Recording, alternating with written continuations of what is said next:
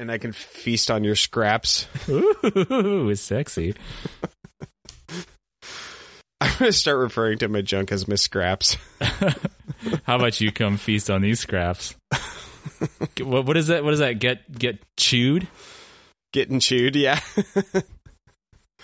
The other one, I don't know if I said this yet, but the other one they say on, God, what's it called? Stay Talking-ish. The other one they say is running through, ladies. Running through? Yeah. As into fornicate with them is running through them? Yeah. But I don't think they mean it as in like run through with a sword. I think they just mean it like the way they say it is like they're just like sprinting through a line of women and just barreling the way. So wait, they're like football linebackers or something? Yeah. Tackling these ladies? They also always say shot the club up, which I think just means like raw dogging it. Oh my God, really? Yeah. Oh shit. Okay. Yeah, it's in poor taste, but it's really funny. That's the thing. Well, it depends on your taste. Well, on that note, let's get started. Yeah.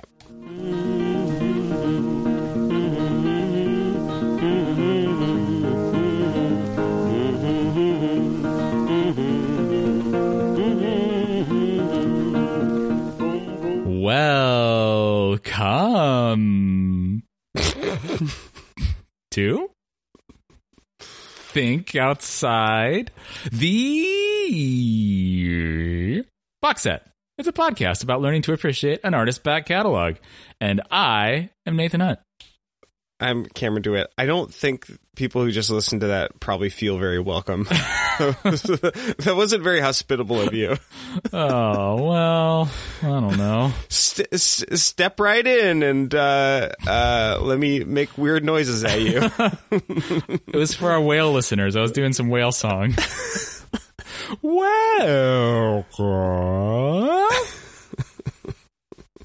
Oh, recycling jokes from Finding Nemo. Yeah, pretty cool, huh? Breaking some new bold comedy ground. And that's very us. Good. Did you introduce yourself? Yeah, I did. I did it real quick, and then I insulted you. Oh, okay. Well, that's the important part. So we listened tonight to an album called Flavors of Entanglement. Such a stupid title. I'm sorry, we're trying to turn over a new leaf and be more positive. Well, at least I am. I don't know, you can be a grumpy piece of shit if you want. This is an album about spaghetti, though. It's when they get all tied together and it's just like... Yeah. It's about edible nets. Yeah. Hey, did you go to the old spaghetti factory growing up? No, I've never. There was one somewhere, either in Eugene or Portland, but I think my parents didn't want to, mostly because of the name. The old spaghetti factory. We only want new, fresh spaghetti. No, it was the factory for our part. Boys. It was the factory part they actually objected to, I think. I don't want these factory farmed spaghetti. No, there's like free-range spaghetti. Another restaurant that has like a similar style. Oh, Cheesecake Factory? No. We had in Eugene, we had the Spaghetti Warehouse, I think. Spaghetti Factory was in Portland. Okay, we got another shipping crate of sketty. Where do we get this sketty? Back up, everyone. We're going to open it up. Remember when we had a podcast about Alanis Morissette? Oh, sorry. Yeah, that was my fault. Yeah, you started talking about spaghetti warehouses and factories and various other industrialized productions of spaghettis. You know, after, 14 albums of ICP? Mm-hmm. Alanis, she's been hit and miss, but overall, in comparison, I'd say it's been a real utopia. Utopia. Pia. This is my utopia. Alanis. Yeah. Alanis is your utopia. There will be forums. That's the only thing the world is missing, I think, is more fora. Flavors of entanglement. Favors of entanglement. Yeah. I didn't look up any details about this album or biographical details about Alanis. When did you start becoming the grumpy one, Cameron? At some point, you just like became like a grumpy. No, piece I wish I did. I just didn't get around to it. Oh, okay. Well, you were. I've turned over a new leaf. I've decided to be newly #Posy Life, and you're still grumpy. So, one thing I can tell you is this is a Britney Spears album. No, it actually does kind of be like synth pop kind of music. Yeah. And it reminded. Well, go ahead. Sorry. Oh, well, I was going to tell you that her producer on this album, Guy Sigsworth, has actually produced for Madonna and perhaps Britney. I need to double check that, but he's definitely like done some of that pop stuff. And he was one half of musical duo Frou Frou. Oh, Frou Frou. Did you know Frou Frou? So he was just Frou? Yeah, he was Frou, and Imogen Heap was the other Frou. It's also Frou. Yeah. Hi, I'm Frou, and this is Frou. We're here to rock your world. Opening for us is Millie and Vanilli. Frou. Very good. Yeah, so there are definitely some moments on here that sound pretty Imogen Heapy / Frou-y. Yeah. Did you ever listen to either of those two? No, I didn't. Okay. I mean, I know the you don't care a bit. What was that? Was that the song from Bambi? The Raindrops song? You don't care a bit. No, you don't care a bit. Oh, Hide and Seek. The you don't care a bit song. Yeah, Hide and Seek. I saw Imogen Heap live in Rome. Shout out to my pal Justin, who was a big Imogen Heap fan at the time. Yeah, you told me about that. She was like vocoding it up, wasn't she? Oh, I mean, she does that for Hide and Seek. As is her wont. Yeah. I mean, Does she do that for other songs? I don't remember. It was 8 years ago. Did she put your heart in a headlock? Is that a reference to... That's a fucking Alanis Morissette lyric if I've ever heard one. But no, that's Imogen. Okay. That's Imogen Heap. Yeah. She should open an MRI business and call it Imaging Heap. And then in the subtitle can be in parentheses, the heap is your brain. Stupid. That's me. I'll answer to that. Yeah. But the really interesting thing about that, working with producer Guy Sigsworth, who has also worked with Björk, by the way, incidentally. I was going to say a lot of this sounded like Björk to me. Yeah, he's definitely had a pretty long resume of that kind of industrial, synth poppy, like is sort of quasi-experimental female vocal music. But I love about this album that it was released right after Jagged Little Pill Acoustic. So that was like her previous release. And then this is the next thing she comes out with. And I think that's pretty bold, especially because like she's never really gone in this particular direction. And to do it right after her acoustic album is pretty ballsy. It's pretty anti-grunge. I mean, is it more anti-grunge than an acoustic album or less, do you think? I mean, I think acoustic albums are grungy. Well, if you don't Nirvana change the strings. Let's see, what else do I have? I don't have a lot of more general thoughts about this album. I have a few more like elliptical things about around this time, because right around this album was released. In fact, the year before, Alanis released a cover of the song My Humps. Did you listen to it? Yeah, well, I listened to like a part of it. I got bored. Here, let's listen to all of it. I have a sound sample. Where'd it go? Okay, let's listen to the whole thing real quick. My love, my love, my love, my love. You love my lady lumps. My hump, my... So that is Alanis' cover of My Humps. And here's a question for you. Is that song usually in a minor key? I mean, I know it's not a piano ballad, but is it like minor key usually? You know, Nathan, it's been a while since I've heard My Humps. I don't know if I've ever heard it, honestly. I don't. If it's in a minor key, it's probably in a minor key in the same way that like, what's it called? I like Big Butts and I Cannot Lie. Oh, is that in a minor key?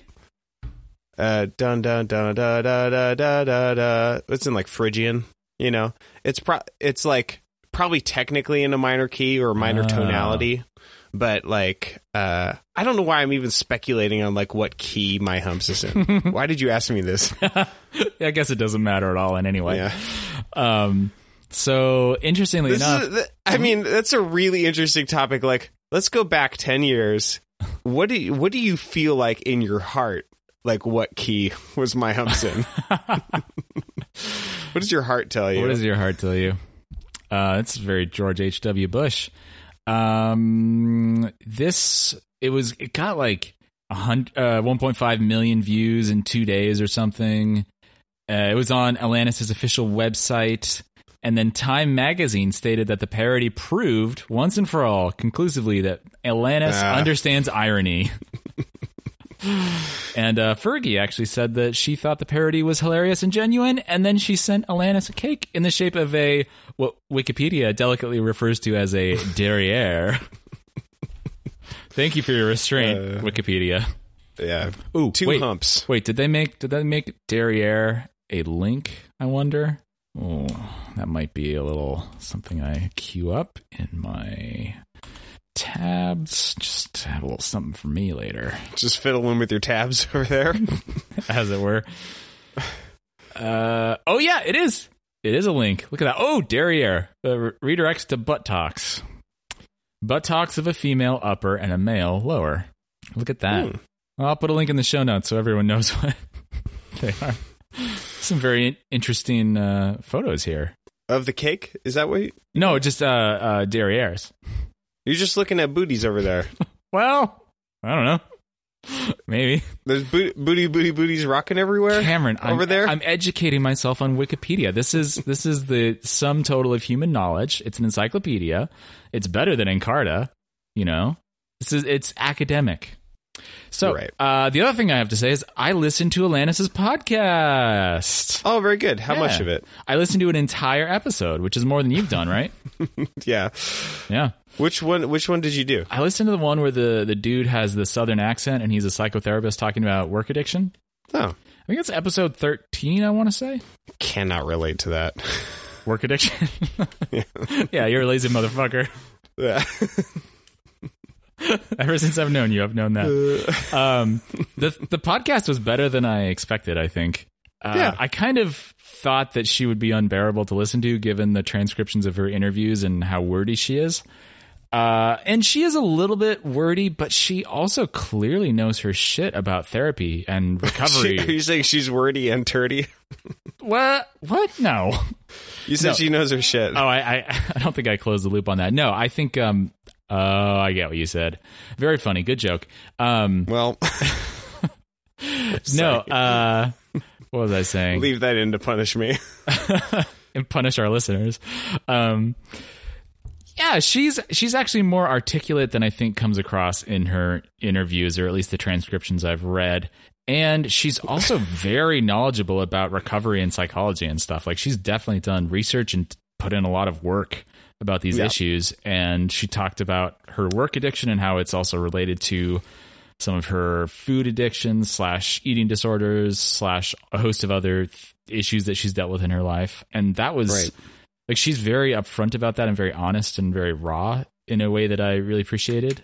And I have to say, I kind of feel bad for suspecting her of pseudoscientific #Zen life kind of stuff. I mean, she definitely like has gestures towards Eastern music / spirituality and stuff, but that doesn't always come along with anti-vaxxers and other pseudoscience, crystals and whatnot. Yeah. I think it's a little bit tempting sometimes to, well, I don't know. It's hard to fuck. It's hard to fuck, says Cameron DeWitt. Okay. Now you have to leave that all in because that's a very good joke. Words straight from Cameron. Direct quote. What am I trying to say? Judging someone by the art that they make is difficult sometimes because sometimes it's just like, oh, I know the kind of person you are because you made this art. Yeah, and Hitler was kind of a mediocre painter. Yeah. I mean,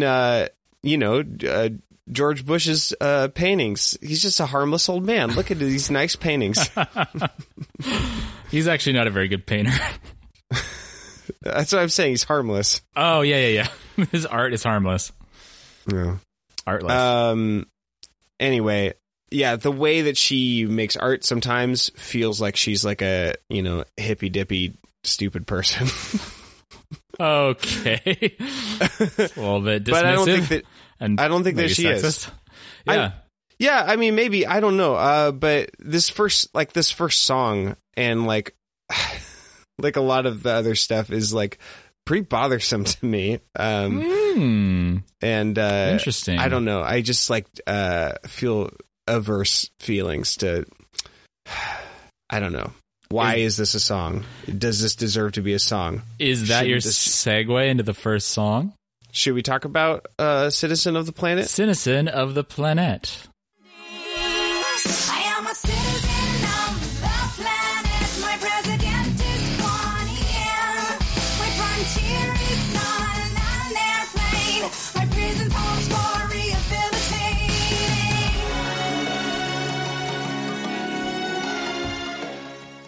Utopia. So yeah, Alanis is a citizen of the planet, as the title would suggest. She's in maybe a future utopia where all cultures have peaceful interchange and what is my president is Guanyin? Well, she pronounces it Guanyin. So that, according to the Genius, is the Buddhist goddess of mercy. Although I will check it on the Buddhapedia just to make sure. Okay, well, for one thing, Genius saying it's a goddess is pretty dumb because she's actually a bodhisattva. Oh, interesting. She's associated with compassion and venerated by Mahayana Buddhists and followers of Chinese folk religions. Also known as the goddess of mercy in English, which seems very inaccurate. And the Chinese name is Guanyin and not Guanyin. Right. Utopia. So, to admit my subjectivity a little bit, I feel really suspicious anytime white people start talking about the sameness of everyone. Yeah, I think that's pretty wise to be suspicious. Yeah, and I don't know. Alanis is probably pretty woke and probably has some pretty good ideas, in regards to the need for diversity and how to celebrate diversity. But it seems like, I don't know. Have I talked about the podcast at all? Seen on Radio and their series, Seeing White. I don't know if that's actually made it into any final cuts. I don't know. I don't remember. But they talk about the invention of whiteness as a sort of political technology. And basically whiteness as a racial construct only really exists. It doesn't exist for any sort of artistic sake or any real cultural sake other than for capital is sort of one of the points that is made on this show. Right. You can take pride in being a Black American because of you were forced to become an ethnic group, but nobody forced white people necessarily to be an ethnic group. People opted in because it was beneficial to them. Right. But it's not really an ethnic group. It's sort of a lost people that sort of don't actually have cultural connections, and when they'll sometimes sort of try to appropriate and take ownership of I'm Irish, and then they get drunk on St. Paddy's Day and are embarrassing, or something like that. Or the way that white folks often relate to their European heritage, I feel is just really shallow and would probably be really embarrassing. Sorry, white Americans specifically. Yeah. I mean, even to point out the obvious and trite observation that for a long time Irish were not considered white. Yeah. That was not part of whiteness for a while until it became politically expedient to divide white people against black people in ways that were more based on skin color. Yeah. So, all that is to say, I realize I'm projecting a lot onto this song, but this is a song about, how above these like labels Alanis is, and it. I don't know if I necessarily agree with that. I think it's hard to say if this is actually about her specifically, because it's pretty unclear about who this song is about. Maybe it's not, the first person isn't Alanis, maybe. Yeah, but it's also like, I don't know. I don't really feel like it's all people, one race, the human race, hashtag kind of thing. She does say... You're putting the hashtags at the end now. Yeah. Hashtag pound sign. She does say, so the next few years are blurry, the next decade's a flurry. She's eating milkshakes, I guess. Of smells. McFlurries. I think is the actual lyric. Oh, yeah. Of smells and tastes unknown, threads sewn straight through this fabric. Ooh, that's a little internal rhyme. Through fields of every color, one culture to another, and I come alive and I get giddy. So that feels like she's kind of valuing the human tapestry, as it were, to borrow her metaphor, and not necessarily trying to collapse all of people into just one homogenous lump. Yeah. I don't know. I feel like I kind of see where you're coming from, that it is wise to be suspicious of people who say things like, oh, we're just all citizens of the planet, and sometimes people who say that can be either naive or deliberately erasing of people's heritage or pasts or oppressions. But I think I trust Alanis more than that. Yeah, I think maybe more my issue, I trust her too. I think my issue is Alanis often, I think, likes to tell instead of show. Yep, she does do that a lot. And I think that this is a dangerous sentiment that is misappropriated all the time, often with like honest like intention, or like good intention. But I think that if you're going to make these sort of broad sweeping ideas and paint these utopian pictures, it's pronounced utopian. Sorry, excuse me. Utopian ideas. I don't think you could just do that. I think you have to do it really well. Okay. And I think sort of to be responsible, like what is, unless it's challenging, I don't see the use in singing about utopia. Unless it shake things up, and I don't feel like this does. Does it change anything to know that Alanis does have dual citizenship for Canada and USA, and in that sense is a citizen of the planet? No. Okay. Well, okay. It changes nothing. So, at the risk of shooting my wad completely on the first song and then taking our discussion of the song to 20 minutes or whatever, I think that this is not a great song. I think it's kind of awkward and fumbling in its lyrics, but I can imagine it being really meaningful for someone, particularly if this is the person's first exposure to this idea. Yeah. And that's kind of how I took a lot of these songs. I'll get into this a lot later on through the album, because I feel like it shows up a lot where she kind of has an idea and just says it, but doesn't say anything really interesting about it. Right. And that's not necessarily like the most perfect songwriting, but I think it can be really meaningful for somebody, especially if it's their first exposure to this idea. And sure. Like for me, I'm kind of embarrassed to admit that a rapper called Sage Francis was very formative to me during my college years. I don't know if you've ever listened to Sage Francis's music. No. I know the name, but... Yeah. I haven't listened to it in many years, but I think his music is kind of didactic and not very good, and does a lot of similar telling rather than showing, and is very like just fired up, sending ideas across. in a not very artful way necessarily, but it also made me question a lot of things and really like helped me grow in a lot of ways. And in that sense was very valuable. And I think I sound a little bit pretentious saying that about Alanis, but I don't mean it to be. I think there is a place for art that is not necessarily the most incredibly nuanced thing. I know what you mean. It's like with Macklemore, his song Same Love. I'm sure that was really, really useful as an entry point to get people to start thinking about certain things.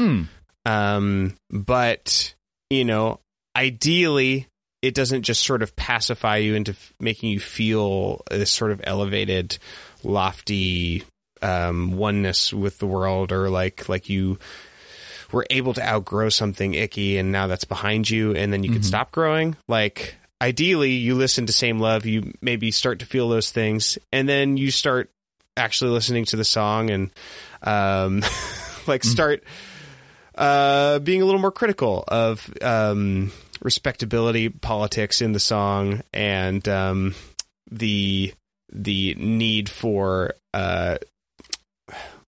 ideas about what love is, to be like to always compare the status quo of heterosexual family units and marriages to like say like, oh, here's the gay version, and then that's like, you know what I mean? Or like just the fact that this song starts with Macklemore being like, so I'm totally not gay. And then he just spends a long time talking about how he's not gay. Hashtag no homo. He literally begins with no homo. Okay, great. Yeah, so it's Perfect. like, I think it's great that Macklemore wants to be an ally, and I think he's done some really great ally work. But ultimately, like, go listen to Janelle Monáe and like listen to some real art, non-heteronormative art by non-heteronormative folks, right? And like that's just pop music. It sounds the same, but it's better. And that is kind of the journey that I went through with Sage Francis. Like, I had to spend a lot of time with his music and listen to it many times, like over and over again, and sort of steep in it for a while until I started moving beyond it. And like, he was one of the first hip hop artists I've listened to, besides like, I guess, Gorillaz or something, when they featured rappers on their songs. And it was very helpful for getting me into some hip hop. And, you know, it's not necessarily great hip hop, but it served as like kind of a gateway for me. And in that sense, it was helpful. And I guess I sort of outgrew it. Yeah. You're right. It's also...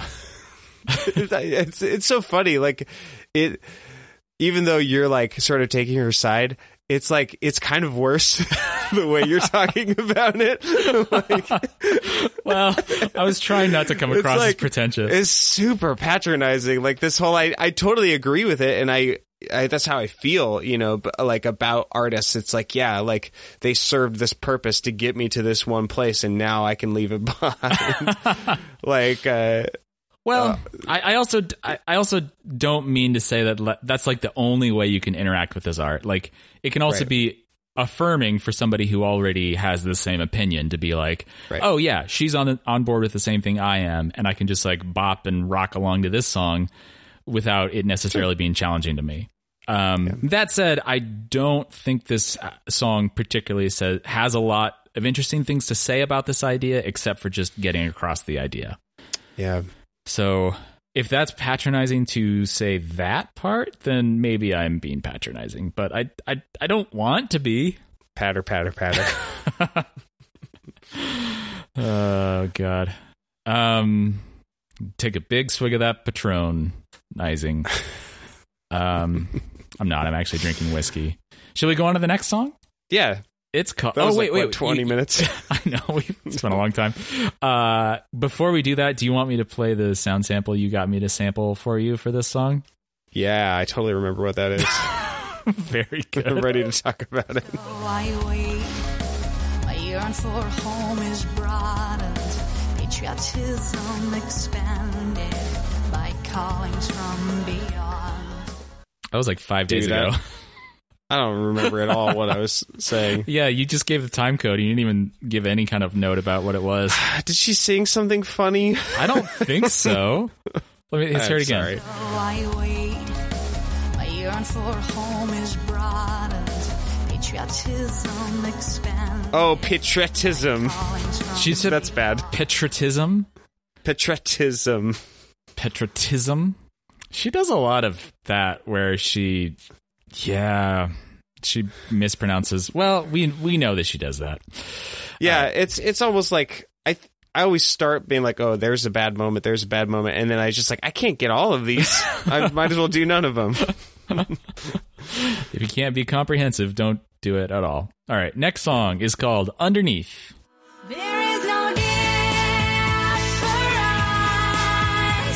in what we're doing in here that doesn't show up. There's bigger symptoms out there, so I spend. Man, this is another oversimplified problematic song. What problematic? What do you mean? Problematic how? Sorry, you talk about it, and then I'll see if I change my mind after you. Yeah, so this is a CCM sounding song, but it's a breakup song about Ryan Reynolds because he and Alanis broke off their engagement not long before this album. I don't remember at what point that happened. It might have been 2007, but a lot of this album does come out of that breakup.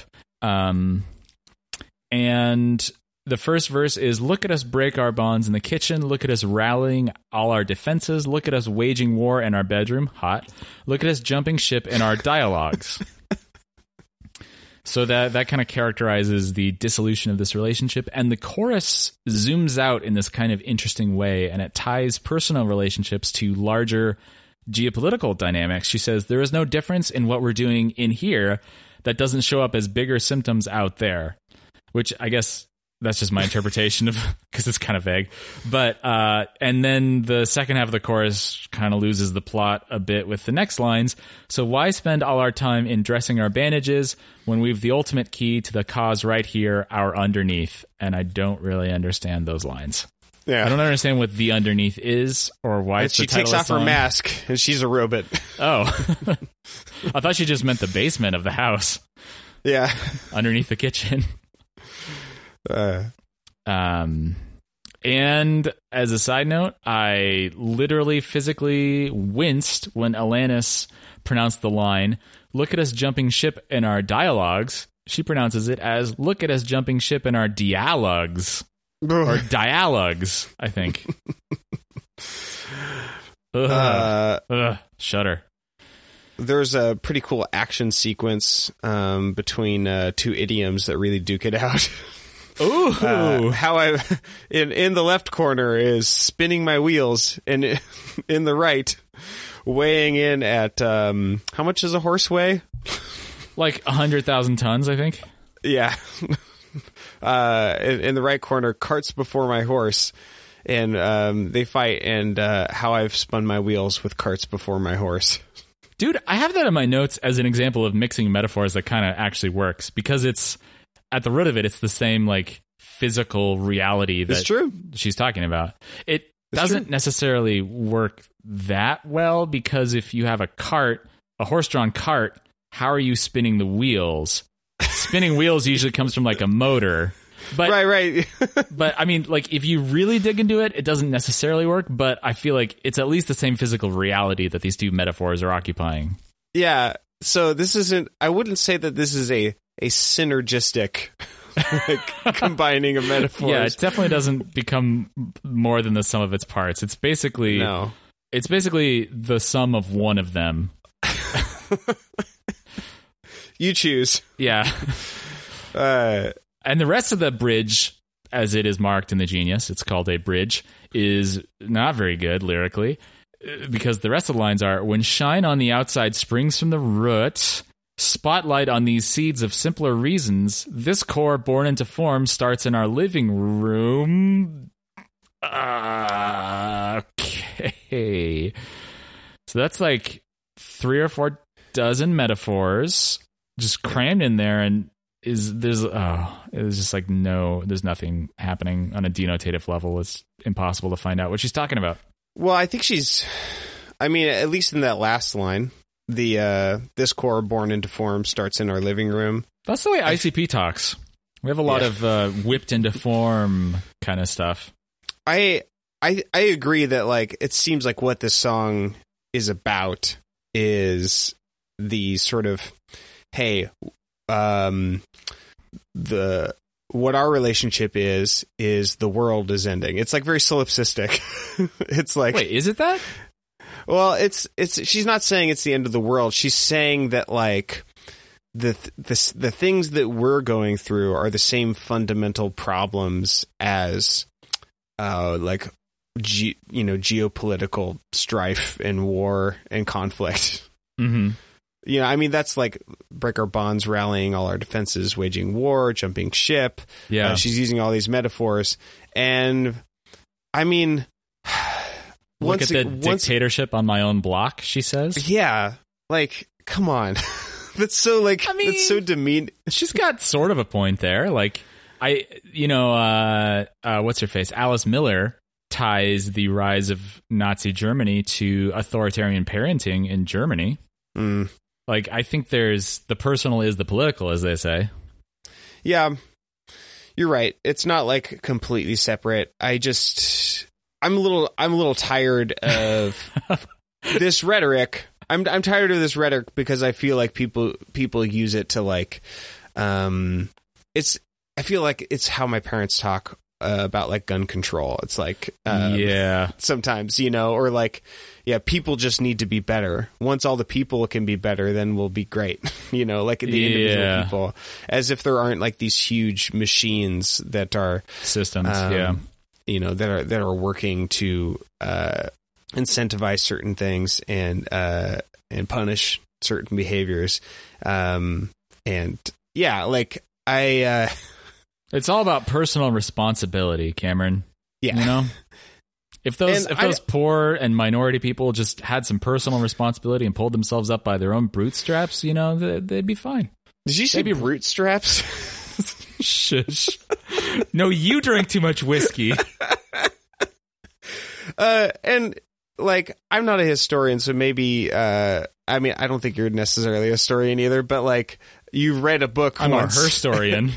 Yeah. Now I'm going to tell you an idea that I had that probably I heard from someone, but which is Rise of Nazi Germany, is in that there might be some like authoritarian parenting that was involved, maybe, but also weren't they like, wasn't it just like a lot of economic anxiety and Germany as a country being sort of like punished and after World War I or something? Yeah, like isn't that a lot of it? Yeah, the Treaty of Versailles was kind of a shit show, and it definitely didn't pave the way towards geopolitical order and peace. That's for sure. Yeah, that doesn't have anything to do with parenting. Right. I mean, like, it's not like Alice Miller says that 100% of it was caused by just this one thing. Like, yeah. I think she more makes the point that the German population was kind of the pump was kind of primed for them to accept an authoritarian leader because of the way that they had been raised in authoritarian father households, which we are kind of seeing in our own country right now. Sure. I agree. I think what I'm finding out in these first two songs that we've spent an hour talking about, is I have some like real sensitive feelings about some of these ideas. It's just kind of like triggering some like no. I disagree. Like I feel like I want to like just spike down these ideas because I'm so sick and tired of certain rhetoric in conversations. But I feel like the point you're making is that these are ideas that have truth to them, but are often kind of twisted or taken too far by some people in order to score certain kinds of political points. And I don't think that's what Alanis intends. Oh God. I totally agree. Yeah. Okay. But I think once again, I don't think it necessarily has anything to do with her intentions. And, you know, I mean, I don't know what Garth intended ever, but he certainly had an effect on people. Yeah. I mean, that was him. It wasn't a persona. It was just straight up Garth. All right. Well, there's another sound sample you wanted to play that I'm sure you're going to remember what it is. Yeah. Here we go. Look at us jumping ship in our dialogue. It's the same thing, the dialogues. Oh, that's the one. Oh, I'm so glad we got a sample of it. I should have sampled it myself, but you beat me to it. Good job. All right. Next song is called Straight Jacket. This shit's making me crazy. Whoa. Like Katy Perry. Right? It's a club banger.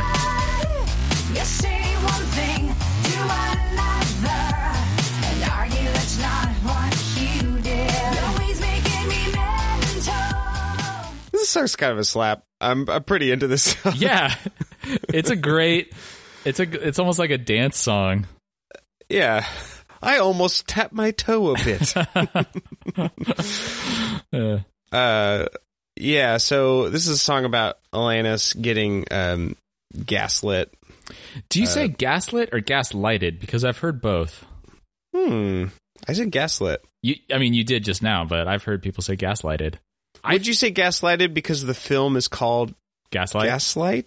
And so because you're taking the title and then putting an ending, putting a suffix on it. I feel like you can make a good case either way.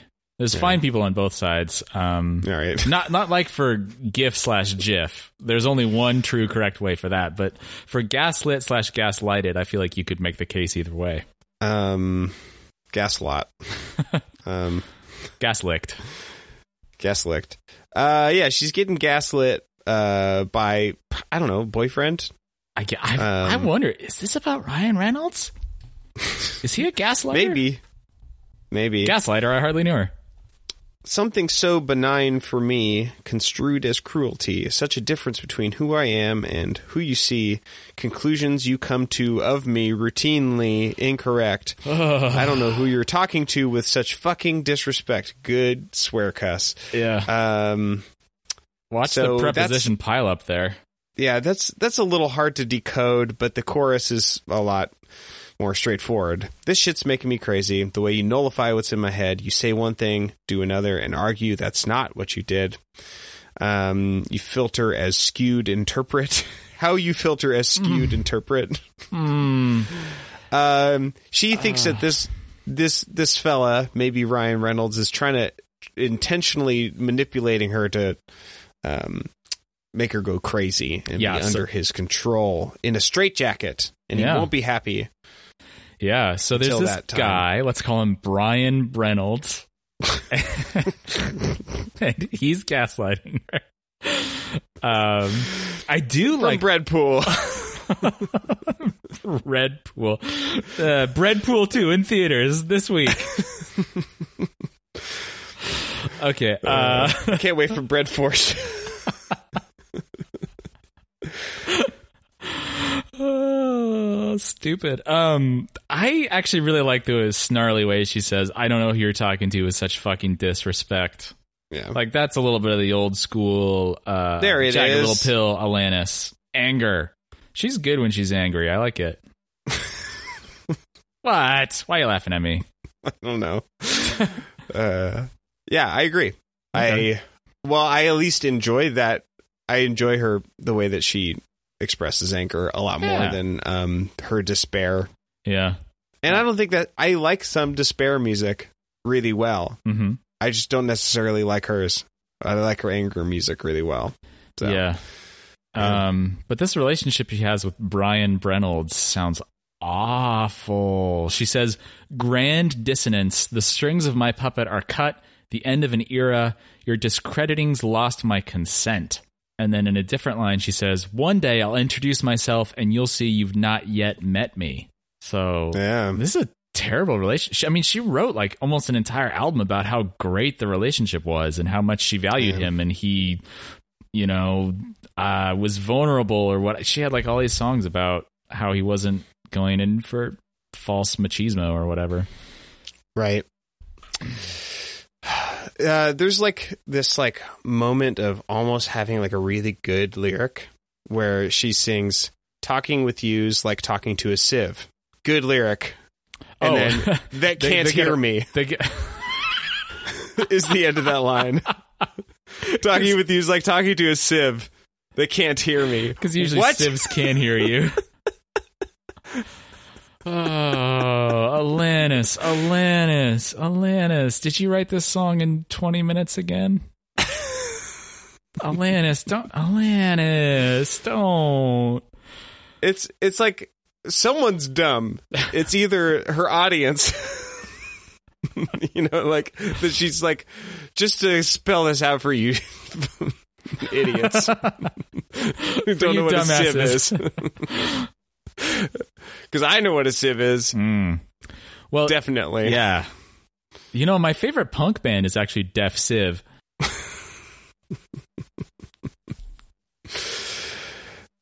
Yeah. Civ that can't hear me. Whew, Alanis. Let's see. Any other... I don't know if I have much else to say about this song. It's a fun song. I don't think you're really supposed to listen to the words. And she doesn't really... there's not a lot of diction in the verses because who you calling I don't think addiction? All right. You can't understand her in the verses, and I think it's because sometimes I wonder if she leans into that because she's like, "Oh, this lyric isn't as good. I'm just gonna like sing it wacky." Maybe she's been trying to tell us something. Yeah. Secret messages. She's done it before. Oh, like in Helter Skelter. Should we just go on to the next song? Yeah, I'm done. It's called All Done. Versions of Violence. These versions of violence, sometimes subtle, sometimes clear, and the ones that go unnoticed still leave their mark once disappeared. Can't wake up. Wake me up. So this is what is it? That's not that's Evanescence. Yeah, this is an Evanescence song, and it's about. Were you gonna say Paramore? I was almost gonna say that. Aren't they the same band? Are they different? I don't know. I actually don't know anything about either of them, except there was that one song that Evanescence had that was kind of a minor hit. This is a song about microaggressions, basically. Throughout the verses, Alanis gives examples of behavior like coercing or leaving, shutting down and punishing, running from rooms, defending, withholding, justifying. And it feels like kind of a companion to the song about gaslighting. And her thesis is that these behaviors are versions of violence, ones that don't leave a mark physically, but still cause damage. Yeah. Yeah. And yeah, it's another, I don't know, it's another song that feels like it's pretty much just her saying what this idea is without saying much about it. Yeah. I don't know how I don't have as clear of a reaction to this one, but like the examples that she gives and then like calling that violence, I feel like I don't know how I feel about that. I've been developing and deconstructing a lot of ideas about domestic abuse over the last few years because of stuff in my personal life. Not me. Okay. But like, yeah, the idea of like calling some of these things violence. Yeah. Unsolicited advice. I don't know. Or like, leaving, running from rooms.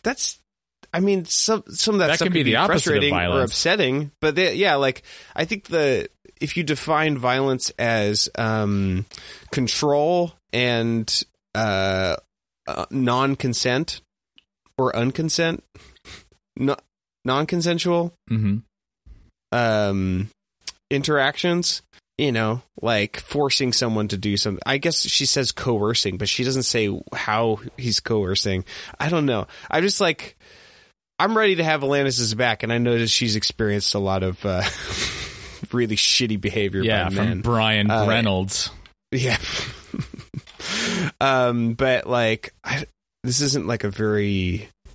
I don't get this song necessarily. Yeah, a lot of the things it's asking a lot of the audience to just take her word for it. I think because a lot of these are kind of vague, I feel like many of them could be kind of violent, like emotionally violent, but aren't necessarily always emotionally violent. Like withholding and justifying are two that she says, and either of those I feel could sometimes be emotional violence, maybe, but aren't always that way. And because she doesn't like actually give a story or a situation of what these are, she just kind of like throws out this word. It's kind of like, well, is withholding always emotional violence, or is it maybe sometimes somebody is just being reserved or they need their personal space, you know? Yeah. What if they're withholding shitty stuff and then they're going to like deal with it somewhere else? Yeah. That's good. Maybe. Take it out on someone else. Or like unsolicited advice. Like, it's like, well, at a certain point, if you're in a relationship with someone, you're having like a vulnerable relationship where you guys are holding each other accountable, which is another way of saying unsolicited advice. Like, that's part of a relationship. Yeah. You know? I mean, it can be bad. Like when somebody just like swoops in and says like, oh, I know what you need to do, blah, blah, blah, blah, blah. Actually, let me mansplain this, because it's often men. But, you know, like unsolicited advice, like sometimes someone's just trying to be helpful, and, you know, sometimes unsolicited advice is exactly what you need to hear and can be the best thing for you. Yeah, sometimes maybe you're not soliciting advice enough. Yeah. You know? I feel like depending on your relationship, a lot of people are not soliciting advice enough, especially from me. Yeah. Yeah. So I think that's kind of the main trouble with this song. I want to make it clear. I don't want to like. I'm not worried about, you know, enabling a victim mentality in certain people, or I don't really care, you know, but like I don't have the same stakes in this song, you know, but I just I don't necessarily feel very convinced by it or moved by it because there's not a lot of story there. Yeah. And I don't know. It's telling and not showing. Yeah, it's kind of one of the perennial issues of Alanis' songs. Not always, but often. And I don't know. It personally doesn't work well for me to have this kind of vagueness in songwriting. But I also want to make space for valuing art that is a little bit more vague and allows room for the audience to project their own identification with it.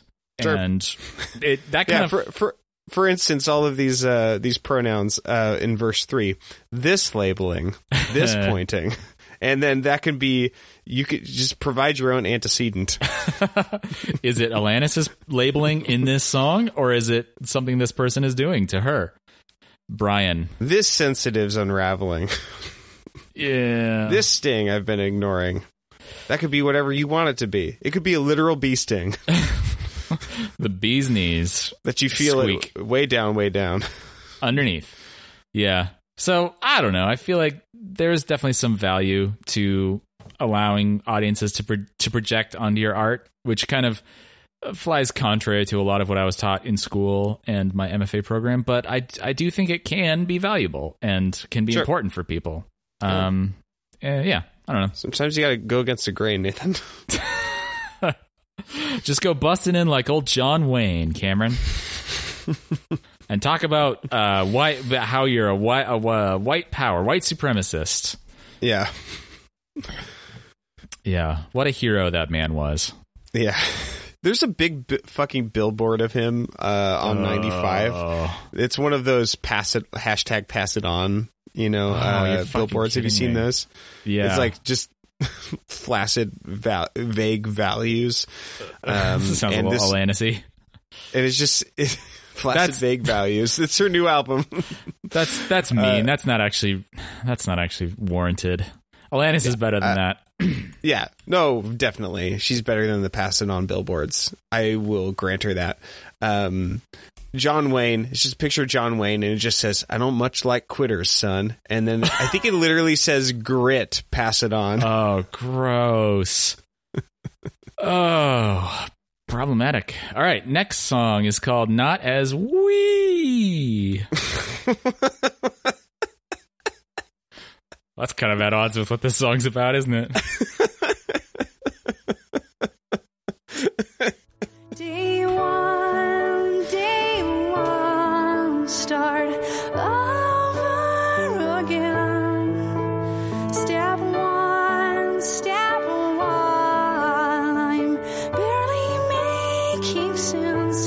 For now, I'm fake. This song is not the feeling of we, which is not as we, but as Wee. aw. Yeah. This is a song about the feeling of recovering from a breakup, probably. Oh, definitely. It's hard. Yeah. Yeah. Oh, I mean, I don't know if that's in the text of the song. No, it definitely is. Yeah, it totally It is. Yeah. All right. The last couple lines of the chorus. Here's like a headcanon for Alanis.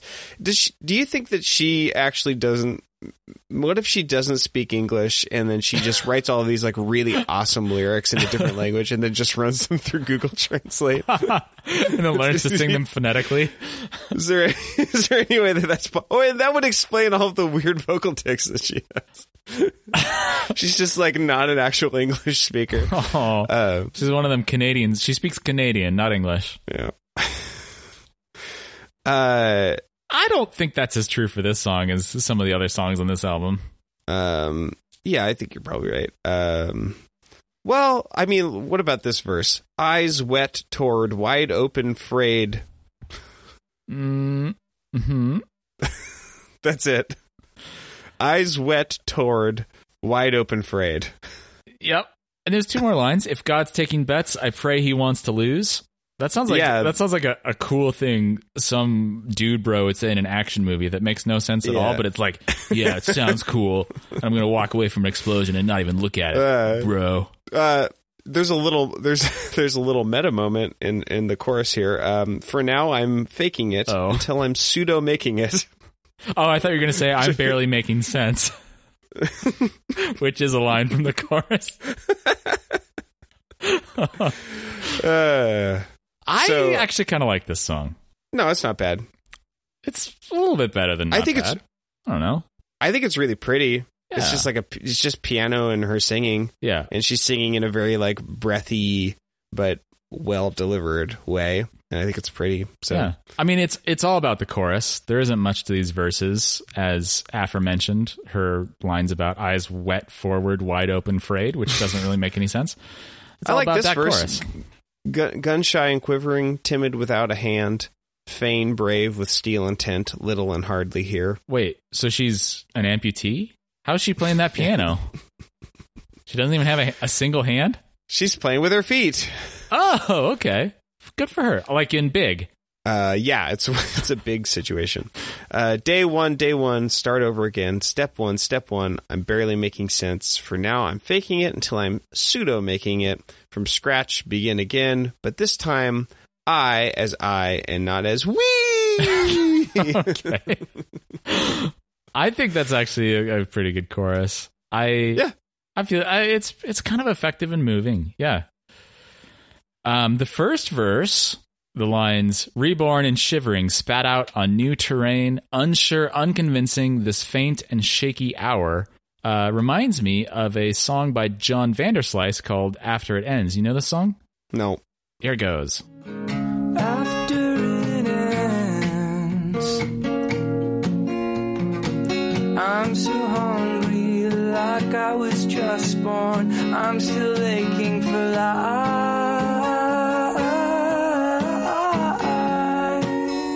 He has a similar metaphor about feeling newborn after ending a relationship, but does it a little bit better, I think. Like a man baby.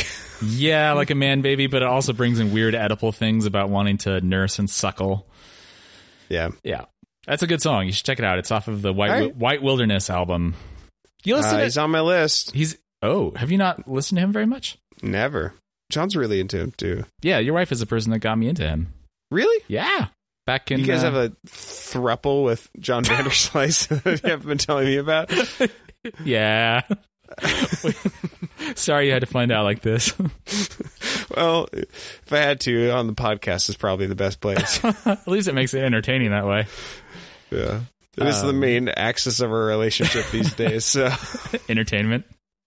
Yeah. No, I just mean the podcast. Oh, yeah. That is actually true. When was the last time we talked to each other that was not on the podcast? When we played D&D. No, it was Thanksgiving. Oh, well, yeah. But before that, Thanksgiving. Or, D&D. We should play D&D more. That was fun. Yeah, I miss it. Yeah, I do too. Yeah, anything else to say about this song? No. Okay, next song is In Praise of blah blah's in praise of the vulnerable man or something like that. I don't know. This is in praise of the vulnerable man. Why won't you leave the rest of your cavalry home? I can't believe I have to synopsize this one. I've been very good about being positive and sticking up for Alanis and defending her against your horrific ad hominem attacks. But I just can't do it with this one. This is a song that she's written before, but this time it's worse. She's had these songs before about how it's like a JPEG. The compression, just the more times you compress it, the more like artifacts show up. Yeah. She's written these songs before about how great it is when men are not operating in emotionally repressed machismo and can let their true feelings show and be like have actual connection with the women in their lives, specifically Alanis. And so this song is just Alanis pretty baldly stating that this person is the best man she's ever met, and it's great that he's vulnerable, and that makes him sexy. And I mean, I guess that's great for her. It's just like so not artful. She just like saying these things. It's pretty much the epitome of telling rather than showing. It's also like, I don't know. Becca gets really annoyed when like she has like conflicting feelings. She loves that I'm like a good dad and a very involved dad, but she also gets really annoyed when people how much of a pussy you are.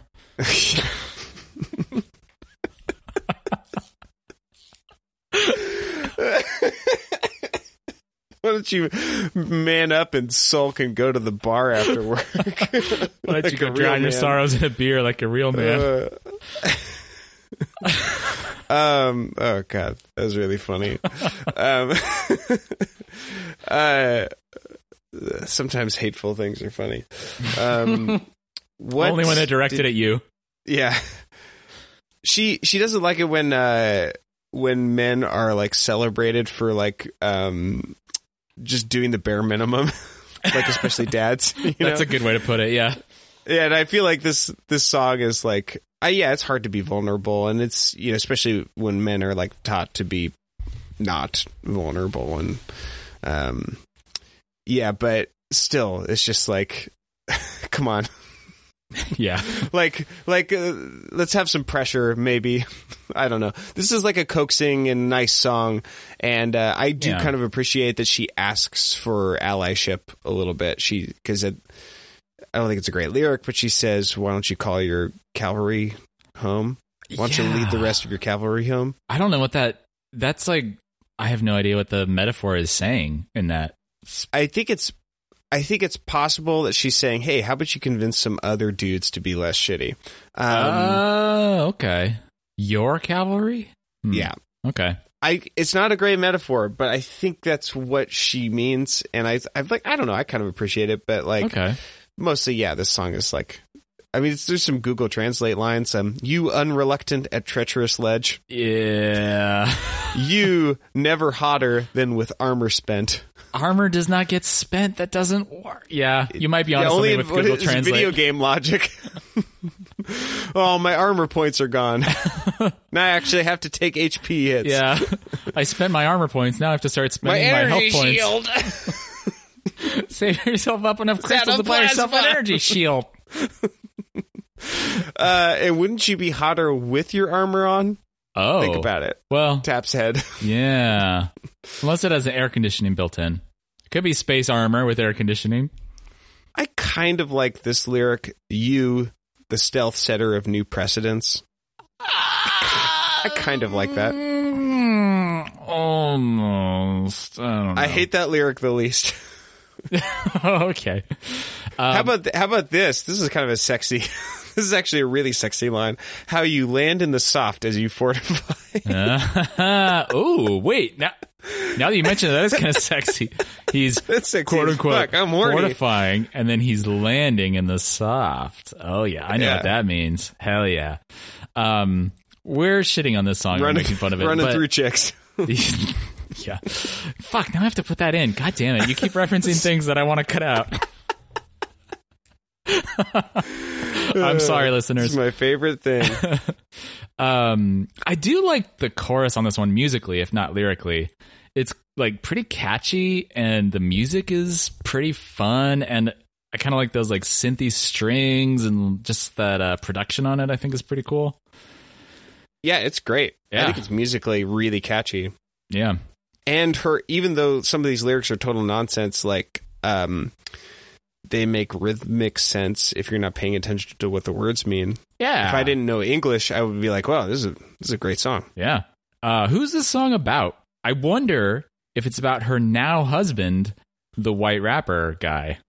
Is she with a white rapper? Yeah. Yep. It's this white rapper whose stage name is Soul Eye, Souliye. And dude's from Sturbridge, Massachusetts, which is out right around Worcester somewhere in almost Western Mass. And his real name is Mario Treadway. So there you go. Mario Treadway. Huh. And, all right, Soul-Eye. Where's these collabos? Is that happening in the new album? He does collabo with Alano. And I listened to one of those songs, and they're fine. They do not have Rave, Nathan Hunt. They do not have very many plays on Spotify. Yeah. Oh man, we got to pick up the pace. Dude, we're less than halfway through. How much? I don't see the counter. We're more than halfway through. That was the 6th song. We're done with it. Let's move on to the 7th song. It's called Moratorium. I declare a moratorium on things relationship. I declare a respite from the toils of liaison. I do need a breather from the flavors of entanglement. I declare a full-time... I do need a breather from the flavors of entanglement. She's just like pounding that sketty. You just gotta take a break. Come up for air. Breather from this album. I declare a moratorium on bad lyrics. We know no one loves Paschetti more than you do, but you're gonna die.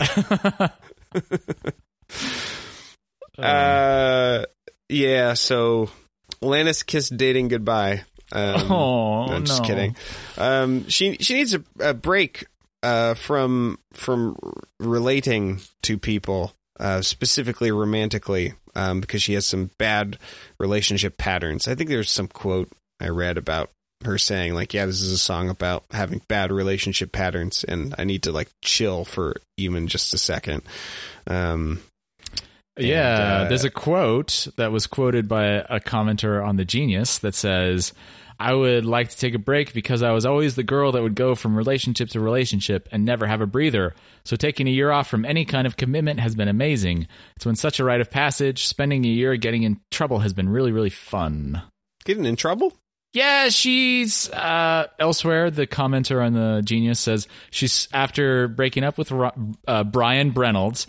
She spent a year living the sex, drugs, and rock and roll lifestyle. The singer-songwriter explained to the London Times, June 14th, 2008, that this song is about her year of debauchery.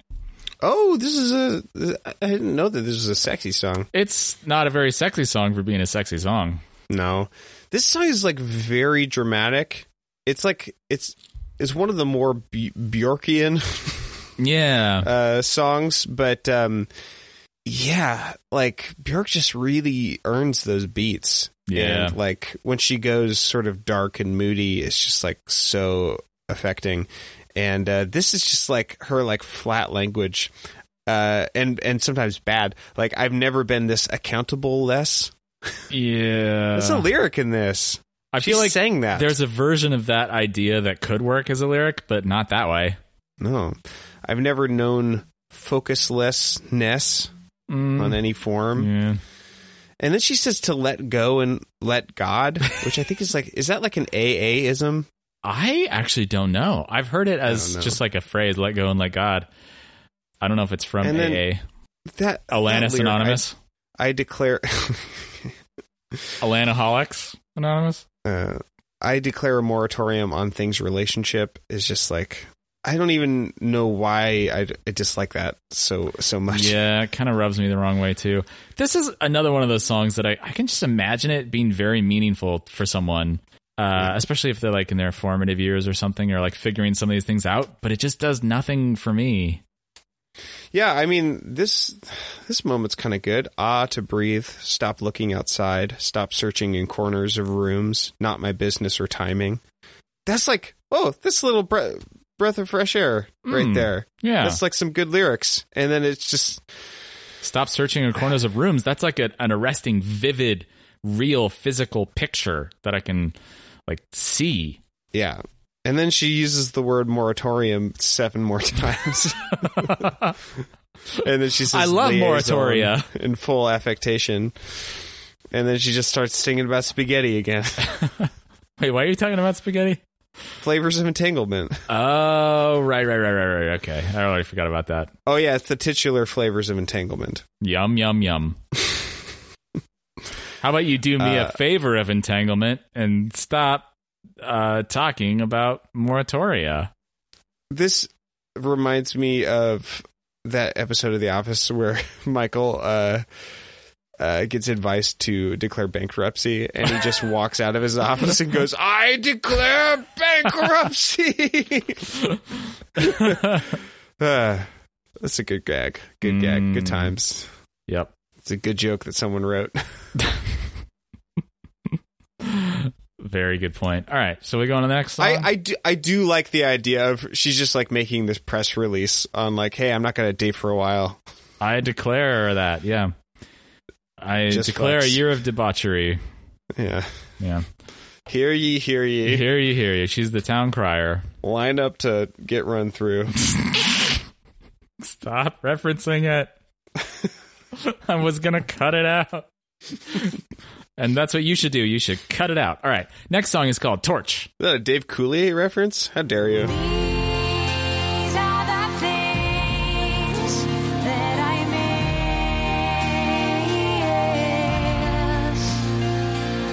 These are not times for the weak of heart. I'm really glad that she clarifies that that she misses those things after the long list of things that she misses. And when she says that she misses them over and over and over again, you mean? Yeah. Yeah. Yeah. Well, I mean, we've attacked her for not being clear before. I'm sorry. So at least she's being clear. Sorry. So it turns out this is a song about missing somebody.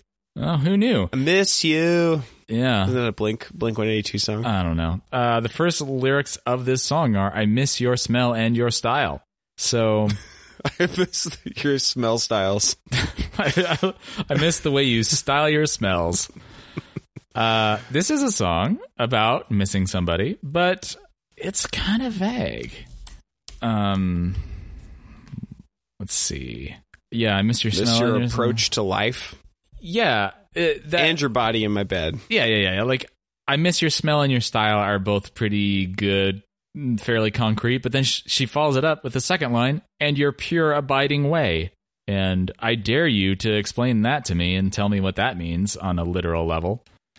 Miss your approach to life and your body in my bed. Like, that's a pretty good one. That's almost like a Joni Mitchell lyric, although she probably would have had a slightly more interesting take on it than that. Miss your take on anything.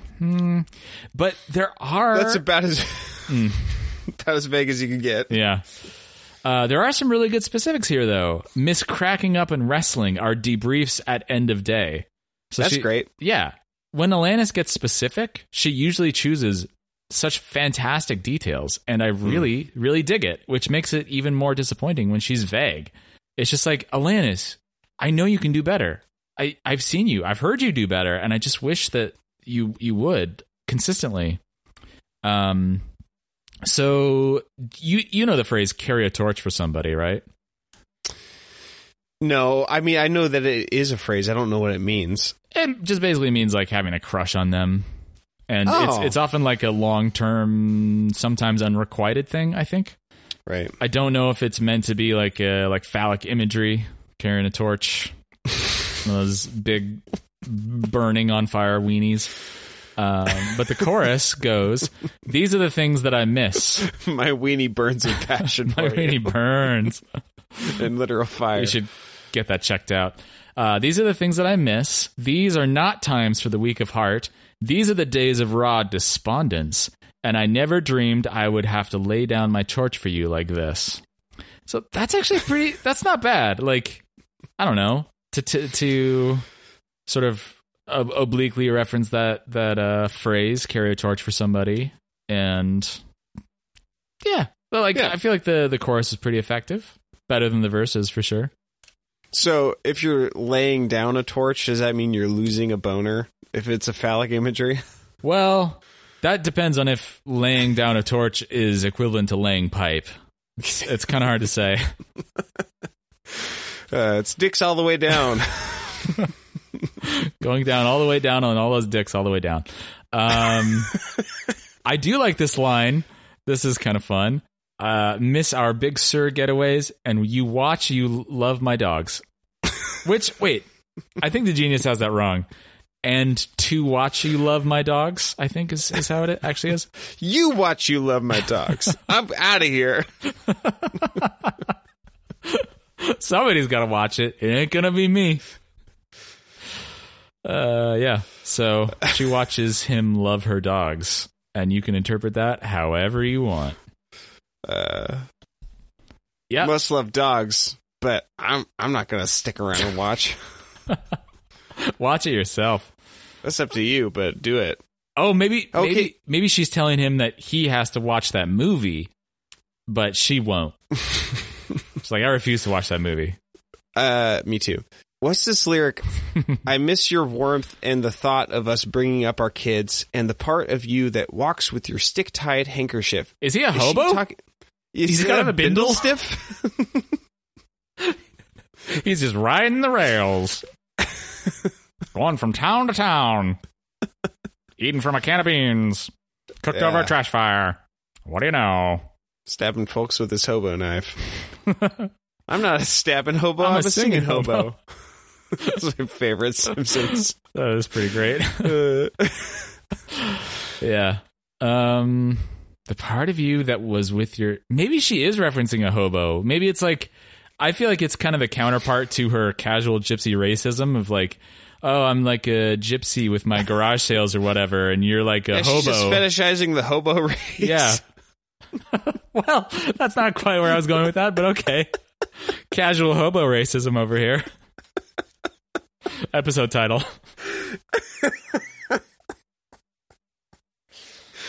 I'm sorry. I apologize to all the hobos that might have been hurt. All the hobo Americans. Okay. All those hobos with their pods. They're podcatchers. Yeah. They're big podcast market. Let's go on to the next one. It's called Giggling Again for No Reason. How to say what to say? Nothing but road could ever get to me. Slippery wind in. It's so Imogen Heapy. Liberty wind in my face. That's so when you and me get together. I was going to say that's just what you call it when an American farts. Don't you like freedom? Feel that freedom wind in your face. Yeah. I'm giggling again for no reason. That's a lyric in this song. Definitely. And the truth. Yeah. Definitely our jokes are not a reason enough to giggle. Nope. Nope.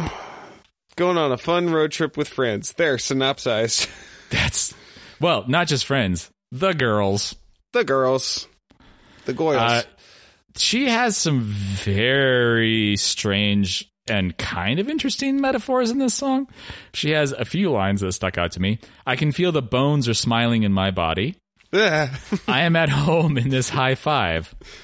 Those are there's a high five lyric again.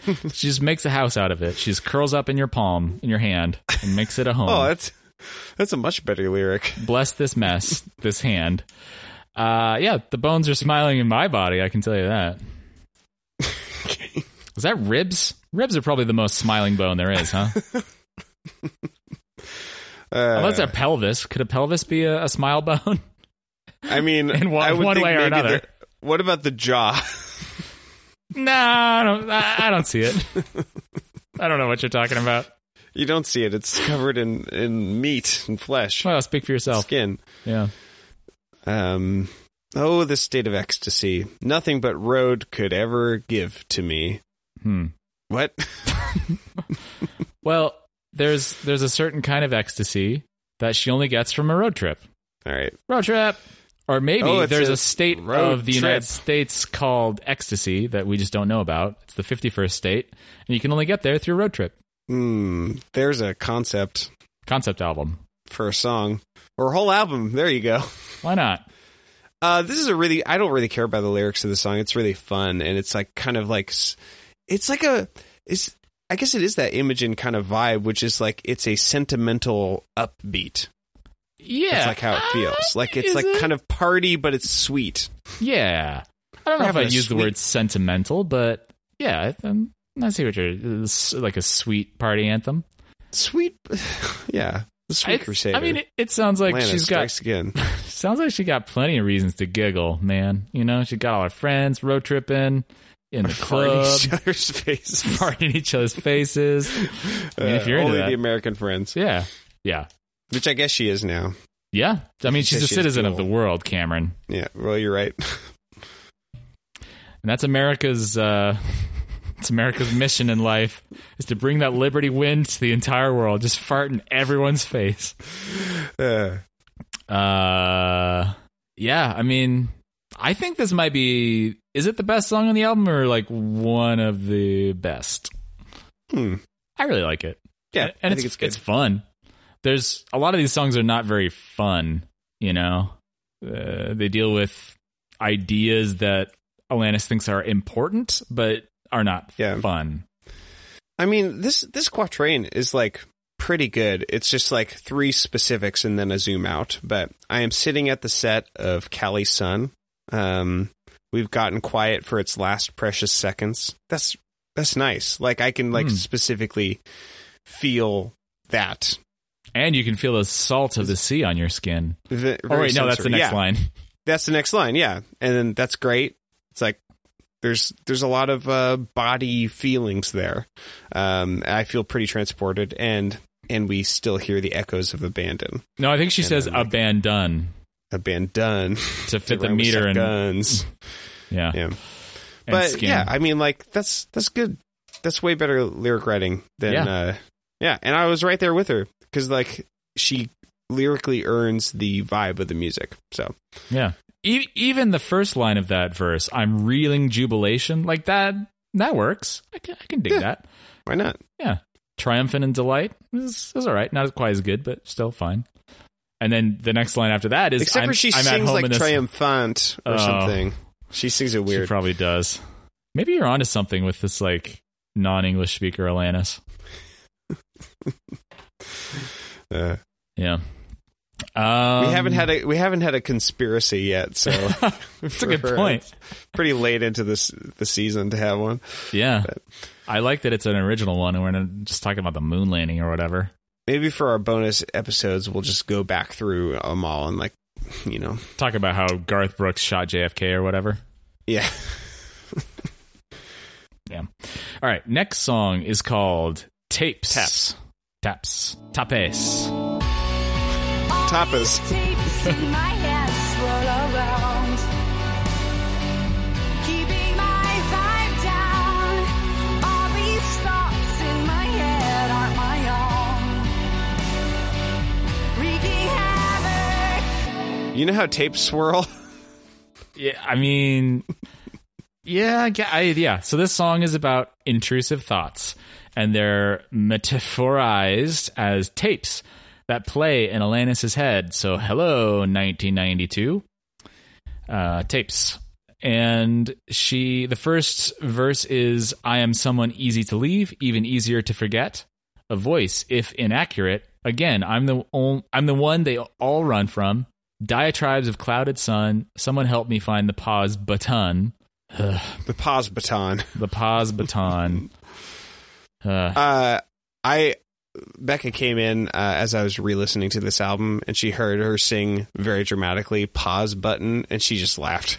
She's like, "Ha ha." Yeah. Yeah. So in the first verse, there's kind of like a mixture of Alanis's narrating voice and then also the voice of these tapes in her head. But after that, it's split pretty evenly, where the verses are these intrusive voices that she doesn't like, and then the chorus is her talking about them. And she says, all these, hang on, where'd it go? All these tapes in my head swirl around, keeping my vibe down. All these thoughts in my head aren't my own, wreaking havoc.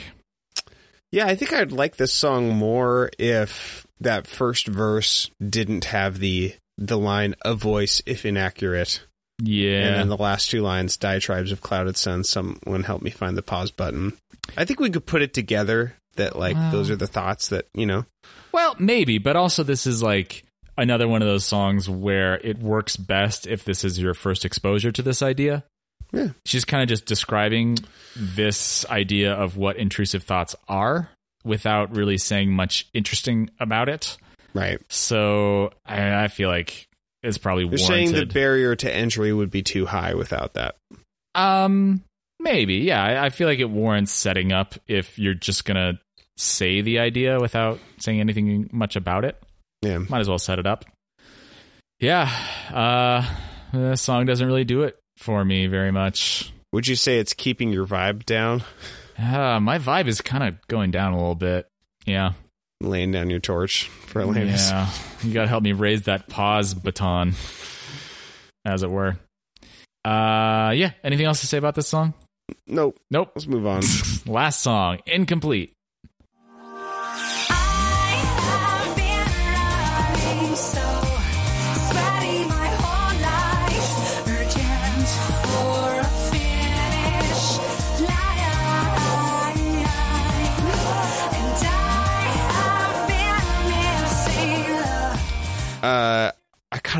I like that idea. I've been like sweating my whole life. That's a great example of writing. Yeah, that's like such a vivid and what I was going to say fresh metaphor, but the way sweaty is not exactly fresh, if you know what I mean. But it's like it's a ripe metaphor. A ripe. You look at you. You're fast. You're quick. But yeah, that's a good metaphor I haven't heard before, and it's apt and it's arresting, and I can see it. That's great. This is good writing. Yep. Especially the next line, urgent for a finish line. Well, synopsize the rest of the song we haven't talked about yet. Life's about the journey, not the destination, or something. That's the thing that people say. Perhaps the real finish line was the friends we made along the way. Alanis has all these goals for her life, like being at peace, speaking freely, having a family, but she posits that maybe not having those things is actually good and fun and nice. Wait, does she? Does she posit that? I mean, yeah, at the last line of the chorus, and I have been missing the rapture this whole time of being forever incomplete. But her examples of like what being complete would be like being at peace, being healed. Yeah. I don't think it's necessarily that she doesn't actually want those things. Or I think it's just more like a more general statement about you will never really feel complete in this way, and you have to learn to love the incompleteness of being human. Right. That's the way I took it anyway. No, I agree. It's not super well supported in this song because she just has the one line at the end of the chorus about it. Right. And then she says in the second verse, one day my mind will retreat and I'll know God and I'll be constantly one with her night, dusk, and day. Ooh. One day I'll be secure. Her, huh? God looks like a lady. Nah, nah. God looks like a lady. One day I'll be secure like the women I see on their 30th anniversaries. Yeah, it's a little bit of grass is always greener syndrome. Yeah. You don't know how secure they are. Yeah, I can't tell if she's being ironic. Really makes you think, there. Don't you think? Yeah, I really do think. Yeah. I like the music on this one. We got some 6/8 time, and I think she's usually pretty good in 6/8 time. I feel like she pulls it off pretty well. Except for the last line of the chorus, I've been missing the rapture this whole time of being forever incomplete. This song is very utopian and is almost like a worship song about heaven. Yeah. Alanis can only imagine. Yeah. One day I'll find relief and I'll be arrived. And I'll be big house where we can play football. And I'll be friend to my friends who know how to be friends. You can say that again. I could. I will gather my wounds, forge the end of... Oh. You have a sound sample you wanted for this one. Here it comes. Oh, shit. What was it? Gather my wounds, forge the end of tragic comedy. Yeah. Forge the end of tragic comedy. She says like Kiamade. Yep. That just seemed like a notable pronunciation. Yeah. Nothing to say about that. Yeah. I think that speaks, or hardly speaks, for itself. Yep. Okay. Any final thoughts about this song or album? No. Okay. Well, so the next week we'll be getting her 2012 album, Havoc and Bright Lights is what it's called, and it's not available on Spotify, unfortunately. Ooh, are you sure? Yes, I looked at it. Man, I thought I saw it on Spotify. Really? Are you sure? Do I have some sort of special extra Spotify? Maybe. I don't know. Did it fall off an internet truck and you took that into Spotify from there? I mean, I have it from an internet truck. Yep. So until next week with, I already forgot the name of it, Havoc and Bright Lights. Her albums are, many of their names are just like so forgettable. Do not stick in my memory. Unforgettable. Unforgettable. Unforgivable. That's what you are. So you can visit us online at boxset.website or email us at email@boxset.website. Tweet us at ToteBSPodcast. Please remember to like, subscribe, follow, write us a review on iTunes, and listen to Cameron's other podcast, which is called Get Up in the Cool. Get up in the cool, you guys. Just get up in the cool. Just do it already. God. You heard me. Yeah. Just do the damn thing. Just do the damn thing. Get up in the cool Wednesday mornings. Get it up in the cool. Yep. Or whenever you want to. That's the convenient thing about podcasts. Yeah. With these lazy millenniums always want things given to them whenever they want and never want to have to wait for anything. And it's just always on their schedule, and TiVo and cord cutters and avocado toast. Am I right? TiVo. Yeah. All right. Well, until next week, I've been Nathan Hunt. And how about you do me a favor of entanglement? And I've been Cameron DeWitt, and I'm holding a torch for you. Wink. I miss the way you style your smells. You watch, You Love My Dogs. I'm out of here. I'm Breadpool too. Brack with the Bread Prince. What?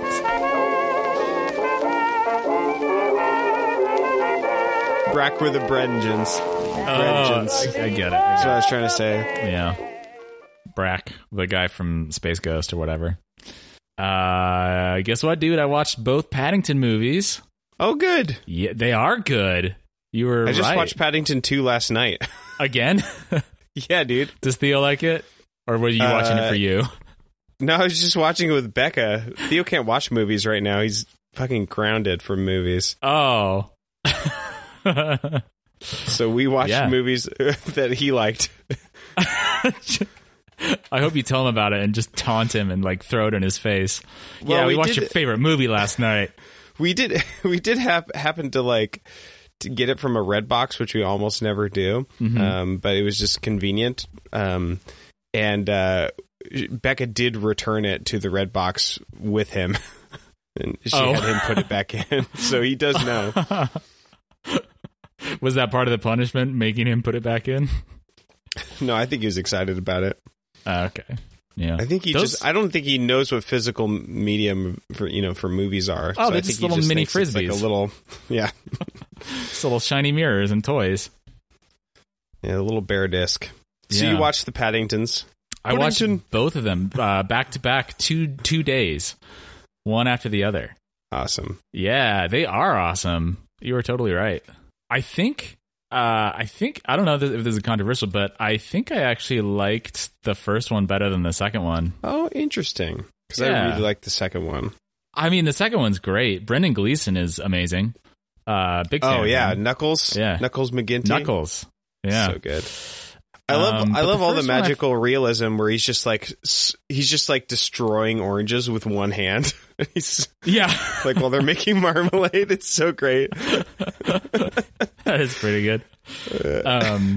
I found the first one the best. Sorry, the best goof is when he goes to do like a spit handshake, and then Paddington just like spits in his hand. Yeah, that's a fucking really funny bit. I don't know if they made that bit up, but that's hilarious. That is a good bit. I found the first one to have like higher emotional stakes. The second one definitely has a better villain. Hugh Grant is having the time of his life, hamming it up and mugging for the camera. And Nicole Kidman's fine, but yeah, I don't think she's given as much to work with as Hugh Grant was, for one thing. No, he's obviously having a fantastic time. Yeah, and so are we. But I also like the pro-immigrant message of the first one. Oh yeah. Which I don't feel like the second one really had the kind of emotional stakes that the first one did, or that kind of social commentary that the first one did. I mean, it's all about prison reform because Paddington's in fucking jail for half of the movie. But it doesn't seem like that bad of a jail though. And plus, like even before he reformed it, other than the food, which did look awful. Yeah. It was a very pleasing building to look at. Yeah, it was like this old Victorian stone place. But it's also like the kitchen's good. Yeah, it's also like, I don't know, prison reform is a much more pressing issue in America than it is in UK, I think, in any case. I mean, not to like downplay it necessarily, but we have a real fucking problem with our prisons here. Whatever do you mean? Is it good? Do they have good jail? Do they have those good UK? Jails? I have no idea what the prison situation is like in the UK, but it's definitely not as bad as ours. It seemed like you had an idea. Oh, well, I can tell you just based on statistics and numbers, it's not bad as ours, considering we have like 25% of the world's prison population and like 5% of the population overall or whatever. Well, now you're just spitting numbers at me. Could that possibly mean? Yeah. Just these weird disconnected numbers.